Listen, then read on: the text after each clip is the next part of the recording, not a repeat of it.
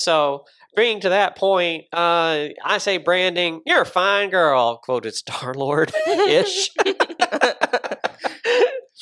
So, on this episode of the Nerd Brand Podcast, as you can tell, we've already gotten started. So, welcome. Glad you can come into our conversation. But that's where that's from. What made you come up with this one? So, I, for a while now, because you know my taste in music, it's very eclectic. Like all across the board. Like I'll listen to Bob Marley 1 second, then I'll flip it onto electronic disco music, or then I'll put on Frank Sinatra. Yeah. Just the album in Guardians of the Galaxy, like my friends would come into me and say like, "Oh, I love this movie. Like the album, like you would love it. It has all the classics in it." Yeah. And I'm like, "Oh, I've never seen the movie," and just the look on people's faces are just absolute flabbergasted. Like expression on their face. So I eventually broke down and started watching Volume 1 and Volume 2 with my significant other, and just the songs get stuck in my head. Like right now, You Spin Me Right Round, like that's stuck in my head. I can tell you right off the top of my head, that's a song that's trapped. But the song, the music, every movie has a shtick. Like Star Trek, the character is the Enterprise. Everybody like, oh, Captain Kirk and Spock. I'm like, no, anybody can do that. It's the character is the ship. That's why they're always blowing it up and doing stuff with it. Yeah. Star Wars. It's the camaraderie between the three of them, but the Millennium Falcon is the real star, the ship. In the Guardians of the Galaxy, it's the music. That's the star. So it's not kind of surprising that it sticks with everybody because, I'm pretty sure that was the point. Sorry, you said you were talking about the ships and like you're the star, like they're the starship. Yeah, sorry. I see what you did there. I had to point it out. I'm so sorry for you all that's listening. But what this kind of goes into is like, so I say branding, another pun, you're a fine girl. It kind of goes into the different elements of branding, which I learned in school, and I'm sure a lot of people who have successful businesses like have followed this practice as well. They've caught on. But in this case, instead of calling it elements of branding, it's the guardians of branding. Another pun. I'm so sorry, everybody. It just it works because we talk about brand guidelines a lot. And people kind of think that it's just this document with stuff on it and they can get that made anywhere. It's like, no, there was really a lot of thought that went into that before that document was made and how it was made because it's alive, it's breathing, it's going to continue to expand. But more importantly, like, whenever like in web and I'm coding something, I go for that document because I don't remember the color code and it has it on there. I need that document. And I don't remember that. Because there's like 4 or 5 colors. Well, what color is this? Okay, well, buttons are blue. Whoopsies, I made them green. I have to go back, and that document will tell me, like, hey, no, blue. And everything appears different on, like, on a screen, too. So different varieties of colors. Like those hex codes or Pantone color codes, they are very helpful. It narrows down exactly the shade that you want, and it. Oh, our colors transformed greatly over the last 3 years because we keep updating every year because Pantone issues new palettes and revises them, and because colors are a science. They're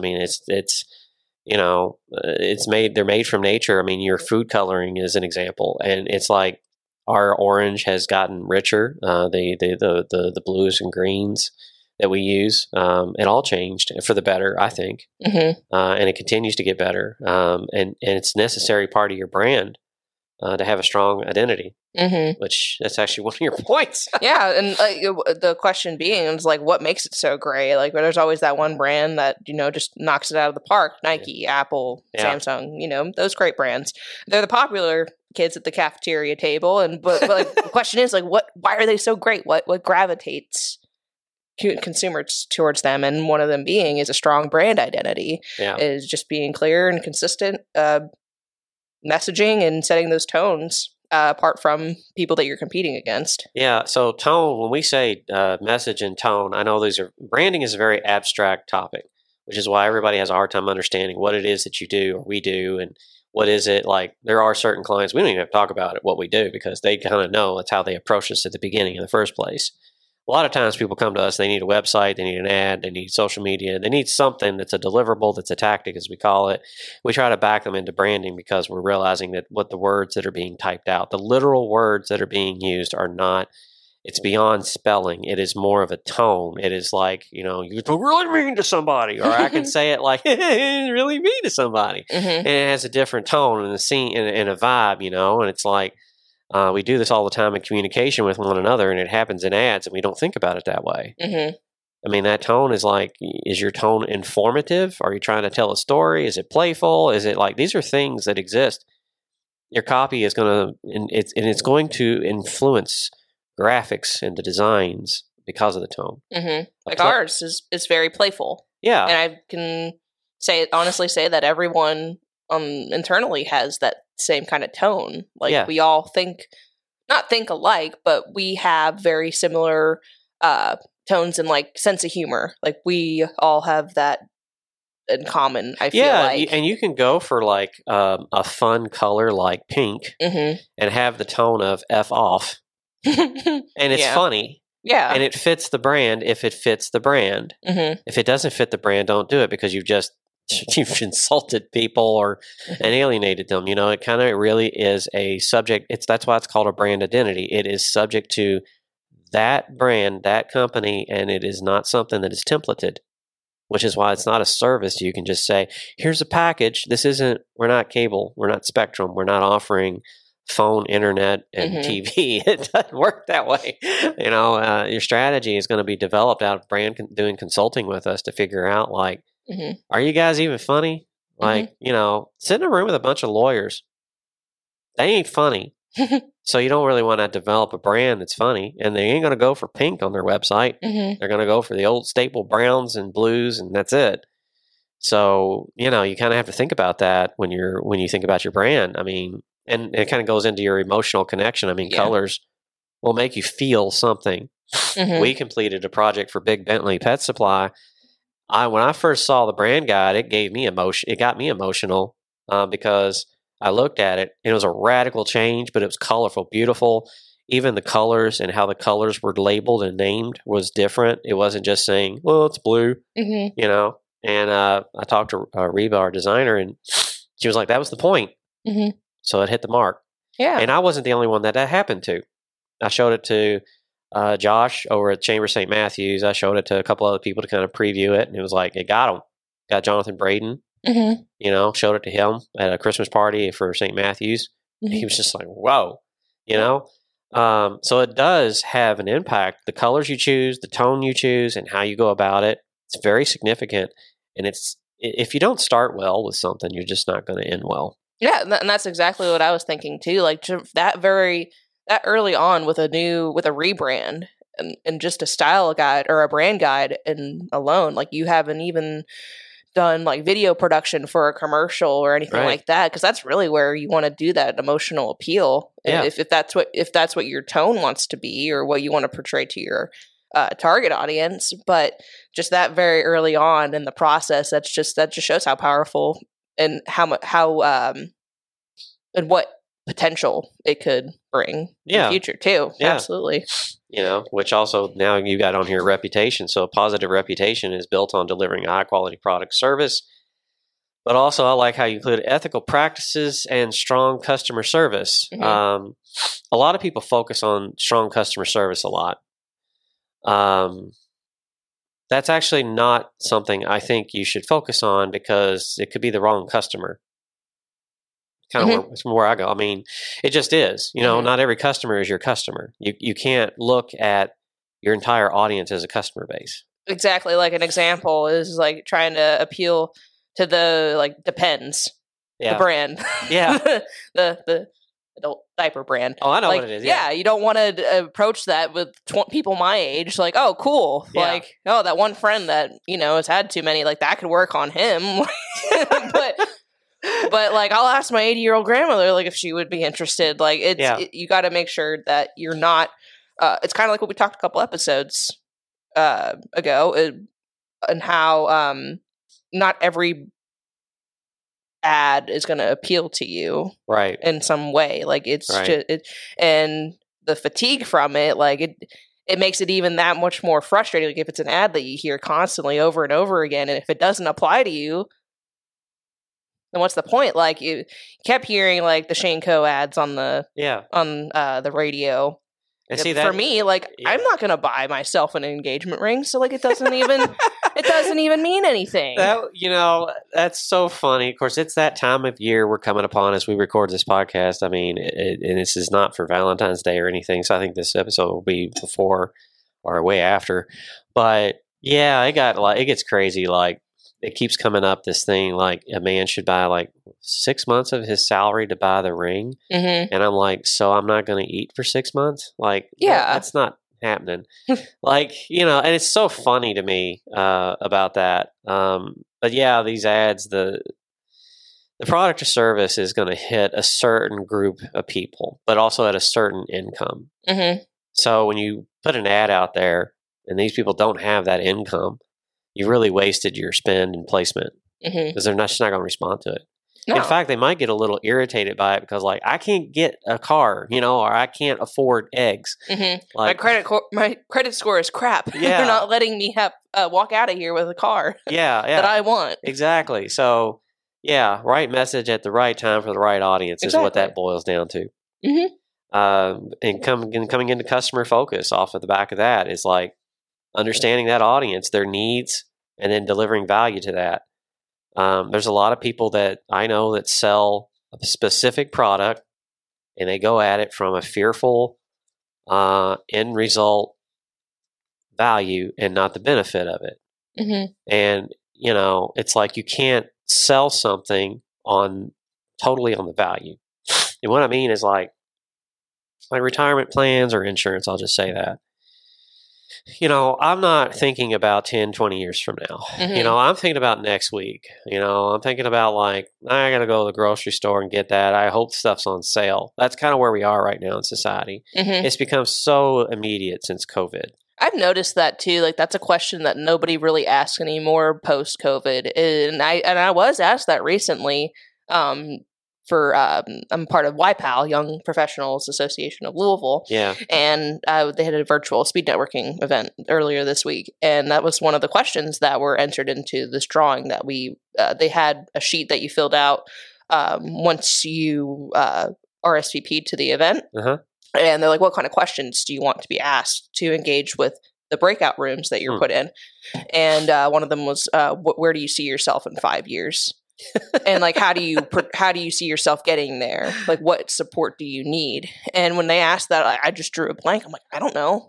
I'm living every day like it's like my last. Like I don't want to think too much ahead. So it's just weird how that question is diminished over time. Could you imagine getting that question in 2015? Like, where do you see yourself in 5 years?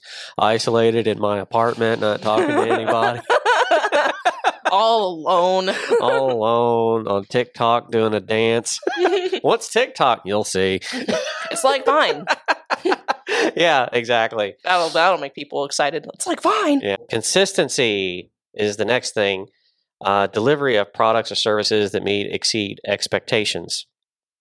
That's the biggest thing about this is the expectations. Like you can work really hard to set them. And everybody says, like, you got to set customer expectations. Given, like you just pointed out, ever since the pandemic, like, people don't have the attention span to remember what the expectations were. Mm-mm. Even if you write it out, it's a baffling issue that I have no answer for. Mm-hmm. But it's like you see what you get and they're still not happy. And I guess that's the rise of the Karens that are on the internet. It's like, really? Really though, how much quality did you expect out of that Big Mac? I mean, so, but it's not. Nothing's changed. Like even waiting. Like I don't have patience. Like, and this it was last Thursday.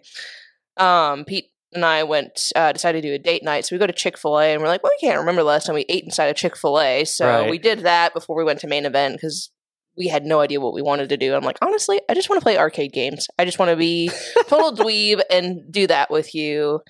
If we want to do laser tag, that's fine too. Huh.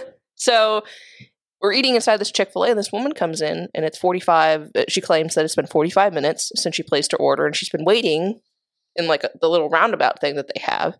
So she's yelling at the Chick-fil-A team, who are all like fairly young, like they're probably high school age. And I think the guy that was manager, who was dressed differently, he was wearing a black shirt and everyone else wearing a red shirt, or vice versa. And he looked like he was about my age. So I'm like, these are younger people. Like, yes, 45 minutes is awful, but you yelling at them and diminishing them like that, that's not going to make anything better. It doesn't. Like, threatening or yelling, or it doesn't. That's not how I think that's been the biggest problem that I've noticed basically in society, is that everybody seems to want to escalate things to unreasonable levels over insignificant things that, in 6 months you won't even, in 6 days you won't remember. So, yeah. Like things like that, whenever, I can't remember who it was that told me this, but whenever if something happened and it's bothering you, she would ask me, like, is it going to bother you in a year from now? Right. And that's a yes or no, like, and then that's your answer. Yeah. So just putting that into perspective, like, if it's something so minuscule, like, does it enrich your life any at the end of the day? Is it going to be life or question. death? Yeah. That's perspective. And perspective is way more valuable than expectations. Because once you figure out what the perspective is of that person, then you can set the expectations. But honestly, you probably don't need to, because they kind of are in alignment with you on thinking about what's going to happen. When the perspective is different, like, it is. I mean, it happens all the time in service industries, anywhere, everywhere you go. Oh, yeah. The perspective is that you should do for me because I gave you money. No, not really. No, and I always notice, like, because I've been in those shoes. I've been the receiving end of dissatisfaction, and that it's not a pretty It's not a pretty picture, to quote the genie from Aladdin. Sorry, and it's just whenever I notice somebody like that, like if I am a couple people back and waiting to put an order in, I normally like give them a little something extra, or I'll just be like my tone, like how I talk to people. I always say thank you. I always have a smile on my face. Like yesterday when I went to Quills, I'd never been to Quills before, so I asked cashier, like, what do you recommend? And I know, like, if I'm on that receiving end and someone asks me for my expertise, that makes me feel good about myself too. Yeah. So it's the little things like that. Well, you've got following here to kind of go through. You've got adaptability, the ability to evolve and stay relevant in a changing market. Differentiation, which you need to figure out what your unique position is in that market. What sticks out to me is effective leadership. You got strong leadership here, and effective leadership that drives the brand's vision. A lot of people, I have this conversation a lot, because people will ask me, like, what's the vision of Nerd Brand? And I'm like, you can see it. I mean, it's right there. If you don't want to read our website, that's okay. That's fair. But you listen to the podcast. I mean, this is what we do. If you're not leading, then you're managing. But a lot of people are forced to do both. And that's a really bad place to be in, because they're not the same trains of thought. And they're also not the same tactic either. Like, I'm not really much of a manager anymore. That's more John. I'm more of the lead. I'm the tip of the spear. I'm kind of the guy that's go over the treetops. Like, y'all going to drag along with me or stay behind. It doesn't matter. I'm going. You'll catch what's happening pretty quick. John's the one that's like, okay, we need to get this done. Shit's got to get done, as they say. That's John. So, John follows my lead implicitly. Like, if I'm saying we're going to do this, we're going to pivot, we're going to do this, it happens. There's not really a lot of debate or argument. There's really no argument. It just kind of does. Because he knows that I'm listening very carefully and I'm considering a lot of opinions, but I'm not following someone else to drive the bus. But yeah, it takes a lot of, in the conclusion, it takes a lot of strategy to nail down consistency factor in a brand messaging. But we're here, as you say, the guardians of branding. We are the guardians of branding. Yeah, and that's kind of like your role is, Michaela's role is to be there to help you figure out, like, is this going to be on brand if we do this? You may have an idea. You may want to do a campaign, which I hope you do, because when you meet with us every month, that's what we're doing. we're coming up with an ad campaign. That ad campaign has creative, it has a message, it has tone. And if a tone doesn't fit your brand, she's going to tell you. So will Mitch, and so will John and me. We'll be like, people aren't familiar with that. They're probably going to not recognize you. And that's probably, or it's going to dilute the brand, which can be even more dangerous. So, but that's sort of the shtick of Guardians of branding and branding your fine girl. I just thought that was funny when you first came to me with that title because I was like, what? Like, it has potential. I swear it does. Yeah. When you came to me with that, I was like, is Michaela catcalling? Because I don't think we can do that on air. No, I swear. And to those listening, I am not catcalling and I am not a misogynist. Anyways, we appreciate y'all listening, and you know where to find us, and tune in next time on Nerd Brand.